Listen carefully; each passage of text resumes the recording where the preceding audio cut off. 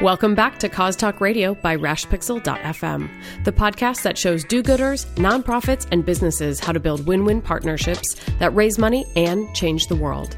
This podcast is brought to you by the Cause Marketing Forum and Selfish Giving. You can find full show notes and additional resources for today's episode at causeupdate.com and selfishgiving.com. Now, on to today's episode. Hey everyone, this is Joe Waters, and I want to welcome you to another episode of Cause Talk Radio. And of course, on the line with me is Megan Strand. Hey, Megan. Hey. How's it going? It is awesome. You know why? Why? Because for the first time in Cause Talk Radio history, we are having back-to-back guests from the Pacific Northwest. So exciting. Well, you know why? It's because they have no time or no interest in going to sporting events because it doesn't matter out there, right? Oh, jeez. Is it football season already? That's right. Oh, there's the true fan. There's the true fan speaking. Is it football season? You know, our football team got more home runs than yours last year. Oh, Megan, I don't know what to do. Thank goodness we have another man on the line here. And what a man he is. Holy Moses. He's a rugged outdoor man. That's right. Scott Welch, who is Global Corporate Relations Manager at Columbia Sportswear Company. Hey, Scott, what's happening, buddy? Hey, glad to be on the show. And just to remind you, in case you forgot, the Oregon Ducks did play for the national championship last year in college football. Yeah. Yeah, who could forget those Ducks? Right? The Blazers might have had better days, but they're going to be back. Yeah, I know. You guys stay hopeful out there. That's what I like to see. I like to see people that don't lose hope. Hey, I'm a Red Sox fan. I've never lost hope. Right? Hey. Ortiz, he's the man. That's right. That's for 500 home runs, baby. You know, and what is it like? He's something like, what is he, like 39 years old or something like that? 38? I mean, it's amazing. At his age, he's having that type of production, but... Am I on the wrong show? I thought we were going to be talking about cause marketing. Yeah, this is a sporting show. It's a Boston talk radio show, Megan. But Scott, thanks so much for joining us. And one of the reasons we want to have you on is because we saw and met you at Cause Marketing Forum this past year. We actually had dinner with you. Megan was closer to you than I was, so I didn't get to be stimulated by your conversation, unfortunately.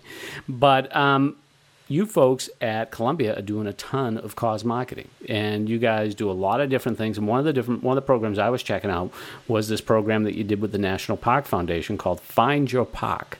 Could you tell that a little bit about that program and some of the other things you folks have been doing?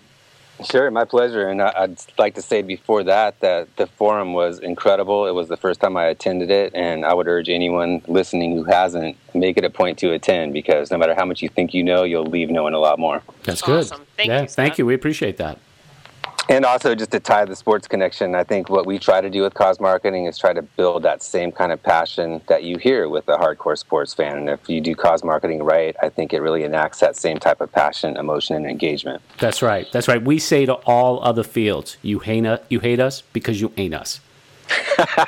Right? There you go.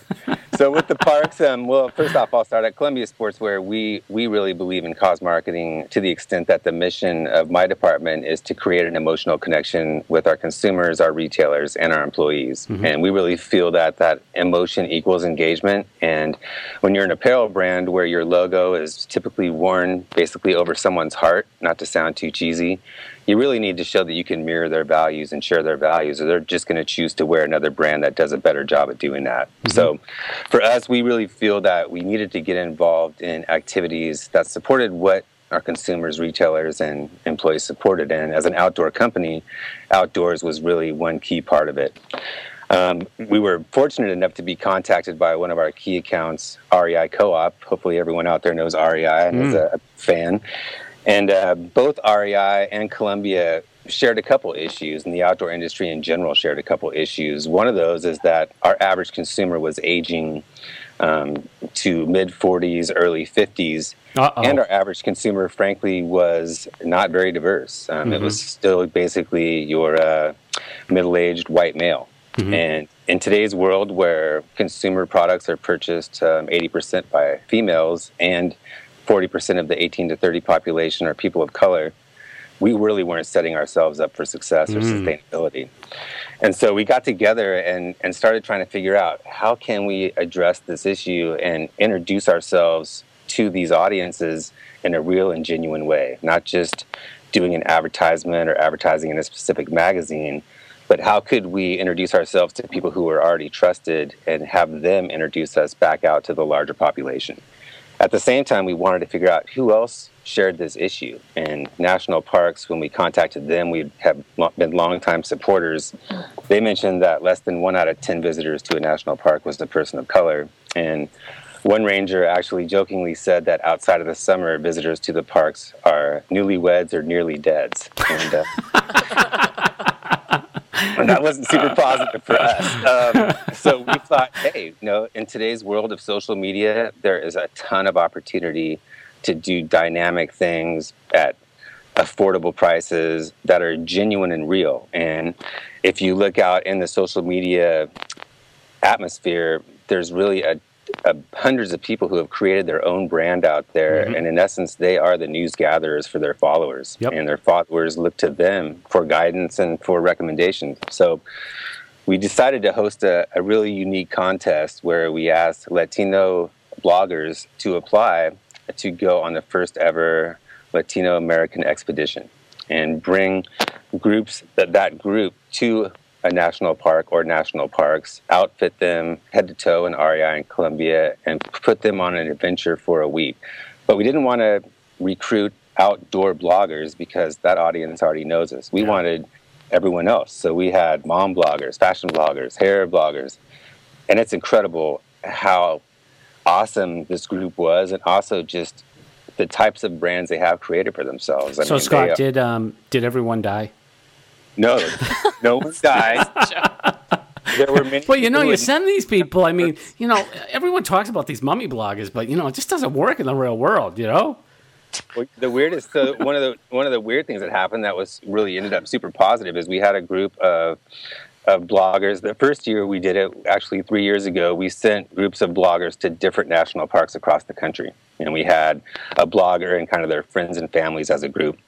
One group was in Olympic National Park north of Seattle and happened to run into a New York Times reporter who I believe was on vacation and was just out hiking. And he was amazed because they were the first people of color that he had seen on his entire time there. And so he walked up and he's like, "What are you guys doing here? This is what we've seen." That could have went bad.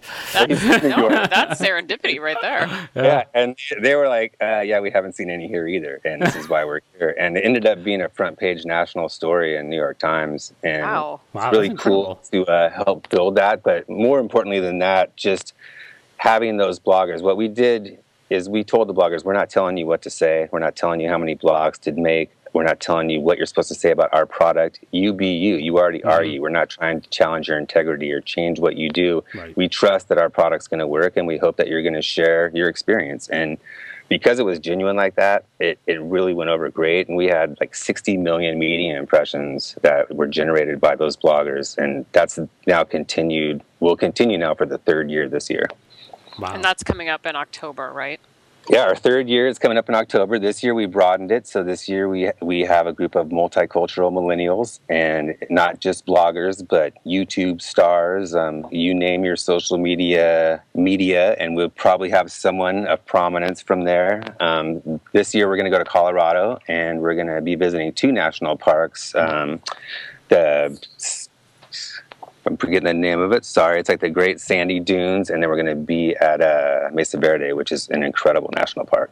Wow. So is it too soon to tell whether that millennial engagement on the blogger level is moving the needle for you? I mean, outside of media impressions and impressions, from a sales perspective or from any other, whatever kind of metric you're looking at? But we haven't been able to uniquely track it. We can look at the growth in certain areas because a lot of our sales are done through other retailers. It's not quite as easy to track who's making the purchase, and we don't really ask for a lot of demographic information on our e-com site. What we really wanted to gauge it was initially first for those impressions of getting the brand out there in a positive light and judging what the comments were and how people took it. Also, for us, REI is a key partner, and anytime we can partner with a key partner to satisfy a shared objective, that's always a great thing. So for us, our initial goals for this weren't turning the cash register on right away. The initial goal was to be genuine and try to build a friendship. I know, it's going to take time. Let's face it, too, right? I mean, it's not something that you're going to do 1 year, and you're not going to take PewDiePie out into the woods and, for once, and suddenly the whole world's going to follow you for something like that. But one of the things I'm curious about, Scott, is talk a little bit more too about that challenge in the sense like I work with a lot of business to consumer companies, right? And it's easier with them, I should say, because of the transactional stuff that you can do with the register. But essentially, because of your partners, you're a B2B. And so you really need that partner, that REI, to partner with and stuff like that. But you don't have those register opportunities. How do you do cause marketing and still raise a lot of money by being a B2B? It's a great point. And really to amplify that, because the majority of our product in the States is purchased through a third-party retailer, we really need those retailers to partner with us to tell our story, because that's where that consumer is seeing the Columbia story in most cases.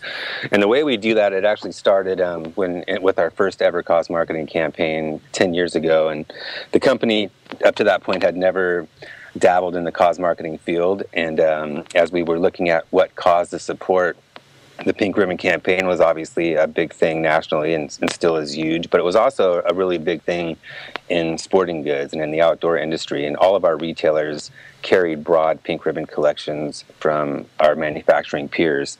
So we thought, hey, that's a space that we can get into. The company wanted to kind of put their foot in the pool. It was a cause that we wouldn't have to spend a lot of money educating a consumer about. They automatically knew what it was about when they saw it.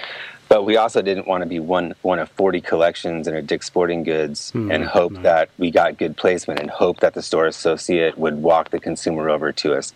We wanted those retailers to be a part of our initiative and for their store associates to have pride in the initiative and it be the only initiative that they were a part of. And so we really established a different way of cause marketing where we actually require our retailers to be equal partners to us, and the donation is not generated by a consumer purchase, but it's generated by sell-in to that retailer. So if a retailer buys 40,000 units, for instance, then they're going to do a donation on 40,000 units, as are we. Ah, very good. Yeah, so instead of going down the consumer level and basing it totally on sales, you're basing it actually on what the business buys from you. Exactly, and now everybody's motivated. Everybody can educate their associates. You can have pride in it. It gives these retailers a program that they don't have to do anything other than just carry the product. I love that approach, and it's sort of flipping the approach on its head, because typically you have retailers going to vendors and saying, hey, we're doing this. If you want to buy into it, you have to be a part of it. So I love that you're kind of flipping that model. How do you communicate that to your end consumer, or do you? That's the most challenging part. What we've done primarily is, if you were to look at, say, a hang tag on one of the pieces, it'll say that Columbia and this retailer are proud partners of the National Breast Cancer Foundation, and we'll have a web link there. And then we have a landing page on Columbia.com that tells more of that story. And rather than really get into the story of the donation per piece, which is $1 from us and $1 from the retailer, what we talk about is the overall donation as well. So we've just exceeded $1 million in donations through that.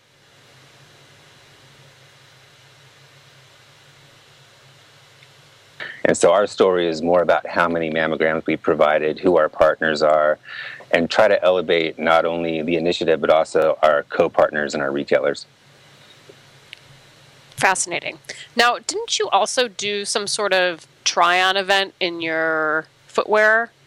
Yeah, that's another very interesting story, and I'm hesitant to take any credit for it because I was initially an opponent of it. That's great. But if anyone knows the Columbia story, you may or may not be aware that we are an apparel and a footwear company, and Columbia Footwear, for a time, we had some changes, and we were upgrading our footwear, and consumers just didn't realize the quality of footwear that we were producing. And as we started to build our accounts and start to get placement in specialty stores and hiking stores and more high-end stores, which is our goal, consumers that shopped at those stores just weren't used to seeing our brand. And so they simply weren't trying us on. They were trying on Salomon or Merrell or a Solo or one of the other brands at Keen that they had typically purchased. So our vice president of footwear said, hey, man, I have faith in our shoes, and all we need is people just to try them on. So what if we did a donation every time someone tried on a pair of shoes? That's a good idea. And I was like, wow, that's a cool idea, but what you're also saying is we're going to ask these stores to keep track of how many times people try on our shoes. And if they do that, they're likely going to keep track on how many people actually purchase those shoes. And if that's not a ratio that they're looking for, wouldn't that be a risk to the company? And he's like, no, because I'm confident in this footwear and it's going to be a total positive. And what's great about it is we have basically a little slat wall poster next to our footwear on the footwear wall at whatever store you'd be seeing it at. We'd be the only shoe then in that store that says try on a pair of shoes and we'll give $5 to bring a kid back to nature. So we've done it now fall and spring this is going to be our third year. And each year we've met our maximum donation to our partner. In the spring, we typically do Children in Nature Network, and in the fall, we do Big City Mountaineers. Oh, very good. And what's the max donation on that? Typically, we do $25,000 because it's about a 3-week program. Ah, very good. Yeah, I love, Megan, I don't know about you, but I love like action-triggered programs like that, where you get the consumer to do something, whether it's, you see these people out here doing push-ups for people in the military. There was this fun thing in Boston a few years ago where Puma did something with a treadmill in the front of its store, and every mile you logged on the treadmill, they would donate and stuff. So it was just like, I love programs like that. And I think it's such a great opportunity, Scott, too, to like engage people and think like, gee, all I got to do is try on these shoes. And $5 goes to a good cause. And $5 is a big donation. And if they wanted to, you could have tried on 50 pairs in one time. There was no limit to how many you could try on. Did anybody do that? I think there was a few young that came in and tried to push that. And also, it wasn't dependent upon a purchase. So if you walked out of that store and didn't make a purchase, that donation still was made. Mm-hmm. So are you a convert now? I am a convert. It's been a really cool program, and we've got a lot of great feedback from specialties saying, hey, this was something totally different. We've never done it, and our consumers thought it was cool, and it was a really effective way for you guys to kind of differentiate yourselves or introduce yourselves. I'm just still thinking, Megan and Scott, too, is like, where is that connection? Because one of the things I always argue, Scott, is that the money is in the consumer and the employee. And, it's great when you can do action-triggered programs and purchase-triggered programs and raise money that way, and it's very generous and stuff. But the real money, like, the Kmart's of the world that raised $22 million, or Lowe's raising $42 million for MDA over a number of years, it all comes from, like, point-of-sale programs, like asking the customer to give. Have you folks even thought of types of programs that you might use with consumers where they would give directly? Yeah, we've thought about it, and I think it's been kind of an ongoing conversation, and we haven't come to a final verdict. And I can just tell you some of the talking points. One of those is that we've slowly been building our own direct-to-consumer channel, so with our own Columbia branded stores across the country, and also our e-com. So we've done some things on there. Our hesitancy in asking the consumer is that I personally just have an issue with companies being a pass-through for a consumer's donation to a cause. Right. Because what are we doing other than taking their tax deduction? Yeah, right. To me, I think that we would have to, at the very least, match whatever that consumer donation was to feel good about it in any way. And we've thought about doing that potentially, especially around disaster relief, where we always we're usually involved because we make apparel that protects you from the elements. And our consumers are travelers and people who love the outdoors, so they're typically very sympathetic and ready to act. In that case, I would feel okay if we matched that donation, but I still have an issue with just being a pass-through. Well, what's so great about you, though, is you have that foundation of giving within the company, because I think a lot of people who do point of sale at the register, I think consumers are starting to ask the question, hey, what are you giving? What are you doing? And, it is a great place to raise money, but the company also has to raise the bar. And, I loved even a couple of years ago when the Boston Marathon bombing happened, a supermarket chain here in Massachusetts, they asked for money at the register, but they immediately said, we're donating $100,000 up front, and we will match every dollar you donate. Wow. You almost never see that, though. Yeah, that's right. No, but I think it goes to show, the company is really putting their money where their mouth is. No, I agree. And I have my history. I was in the nonprofit world for 12 years as a development director, so I've sat on the opposite side of the desk. And my other issue with that just pass-through part is that when you're a nonprofit and you get a donation from an individual, that donation is valuable, but in some cases that relationship and that potential becomes even more valuable. And when you take away that opportunity for that individual to actually interact with the nonprofit directly, then you're taking away a potential resource from that nonprofit that could be big. No, I agree with something like that. Hey, Scott and Megan, I'm sorry to cut you off there, but I just had a quick question I wanted to ask you, and just thinking about this. What has Columbia learned from Patagonia about cause marketing? Oh, that's a good question. Because I think when we think of a clothing company that seems to be doing it right with their cause marketing, and they can even do programs like "Don't buy this jacket," and have these incredible results for the program. What are there things that you guys learn from Patagonia? Do you see them as kind of the gold standard out there of people that are using cause marketing in a very effective and strategic way?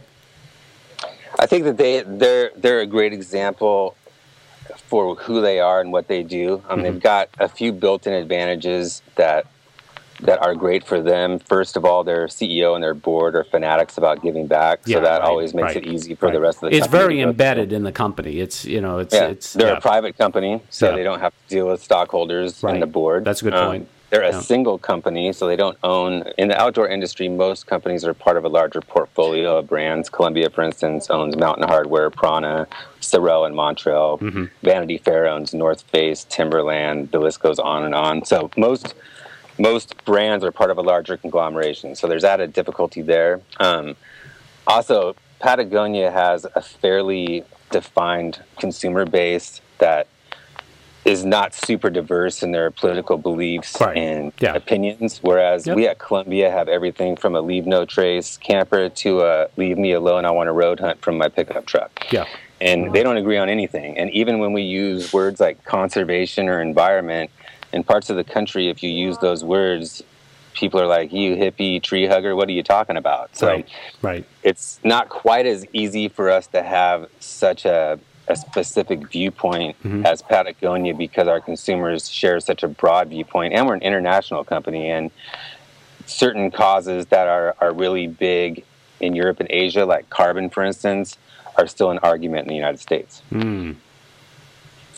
Well, and speaking of your cause programs, are you still involved with the breast cancer cause? No, we would never walk away from that. It's last year, actually, our I Wear Pink collection was our highest selling sportswear and outerwear for men and women for the entire month of October. Wow. Yeah, super cool. That's fascinating. Well, it just seems like you have such it seems like you have such a strong foundation in the outdoors, and getting kids outdoors and getting people to national parks, and which makes perfect sense. So the breast cancer thing, clearly you've been doing it for over 10 years, so it's deeply embedded. I just wasn't sure if that was in the past and this is different, but no, it sounds like it's still part of the mix. Yeah, it's not exactly on point with everything else we do, but it is to the fact that we really support health and staying healthy. And because this is such a huge issue that affects everyone, and it's also such an important issue to our retail partners, and really what we learned, it's a super important issue to our employees. We had for the Race for the Cure several years ago, we had the largest employee team west of the Mississippi River in the country of marches. We had almost 1,000 employees march in the Race for the Cure. So it's super powerful, and a lot of what we want to do is, if we can't engage our own employees, how could we expect to engage our consumers and our retailers? Well, and that's another good question. What sorts of things do you do to engage your employees outside of doing walks and the like? Well, we do a couple things. We have a volunteer program and an employee matching program. Anything that we do, we try to make sure that it's equitable globally, because we have offices all around the globe. We also have several strong initiatives that the company supports. So with most of our community investment from the corporate level, we're trying to get kids outside. We're trying to make sure there's outdoor education, and we're trying to make sure there is an outside. But at each of our offices around the world, that might not be the biggest issue. And we want those offices to have the freedom to focus on whatever is the biggest issue in their own community. So what we do is we provide budget and direction and allow our offices around the world to create employee engagement activities and build nonprofit partnerships that support those types of issues. An example in India would be our India office really wanted to sort of try to address the caste system and the untouchable issue and see if there were ways that we could support people who are untouchables and get them moving up in society. And a lot of people that were labeled untouchables were that way because of disease or poverty. And the group that was supporting them, their biggest need was medicine and food. So our India office, rather than go pull non-natives for a day, for instance, they spent an entire day using their business skills to try to get food and medicine either donated or provided wholesale to this group. Then they all, at their own volunteer, they all donated a day's pay to that organization, Wow. which we would never ask them to do. Right. But we then matched that donation back to them. And that specific partnership has really been a great partnership over time. And we had a tragic situation where we have a factory that we contract with in India for Mountain Hardware, where some factory workers were involved in an accident on a freeway. They were in a bus and they were hit by a truck. And of the 20 people, 10 were killed and 5 were permanently injured.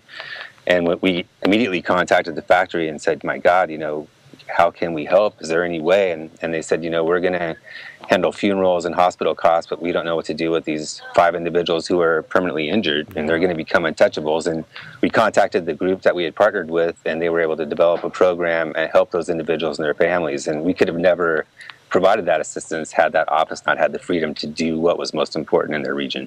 Wow. Yeah, that's incredible. Yeah, just goes to show you, though, the local focus really does work, because then it becomes important to the employees, and they can really see the difference that they're making. Absolutely. And the other thing I would add to that is the real benefit we have at Columbia is we have this multicultural perspective because we're global. And so when we're trying to think of themes and initiatives and activations, when we can bring on people from different areas of the world and have them provide comment, it always leads to a better product. Fascinating. Well, Scott, this has been so interesting to learn more about Columbia, and I know our listeners have enjoyed it as well.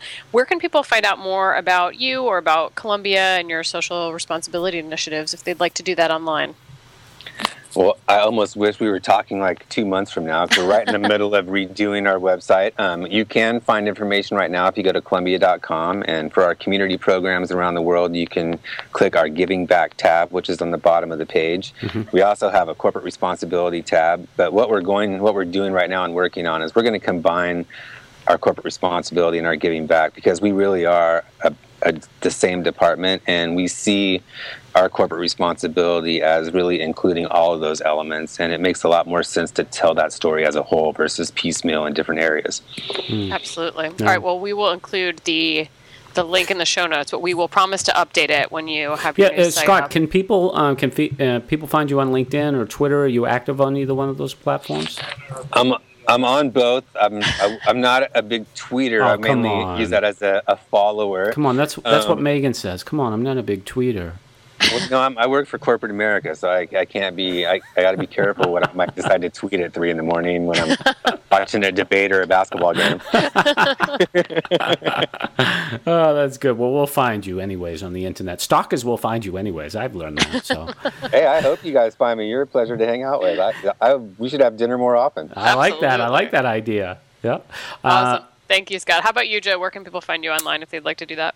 People can find me online at selfishgiving.com, obviously, and check out my new cause marketing cheat sheet infographic that you can check out. And you can find me minute to minute talking to Megan, but not to Scott, on Twitter at Joe Waters. And you can obviously visit me on Pinterest, pinterest.com/Joe Waters. I'm sure there's plenty of pins on there from Columbia, but lots of other percentage of sale or purchase triggered donation programs on there for you to check out. What about you, Megan? Where can people find you?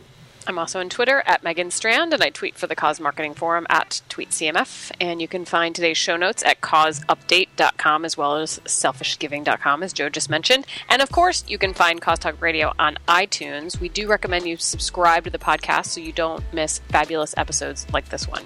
And on behalf of Scott and Joe and myself, I'd like to thank you so much for joining us for this episode of Cause Talk Radio, and we'll talk to you next time.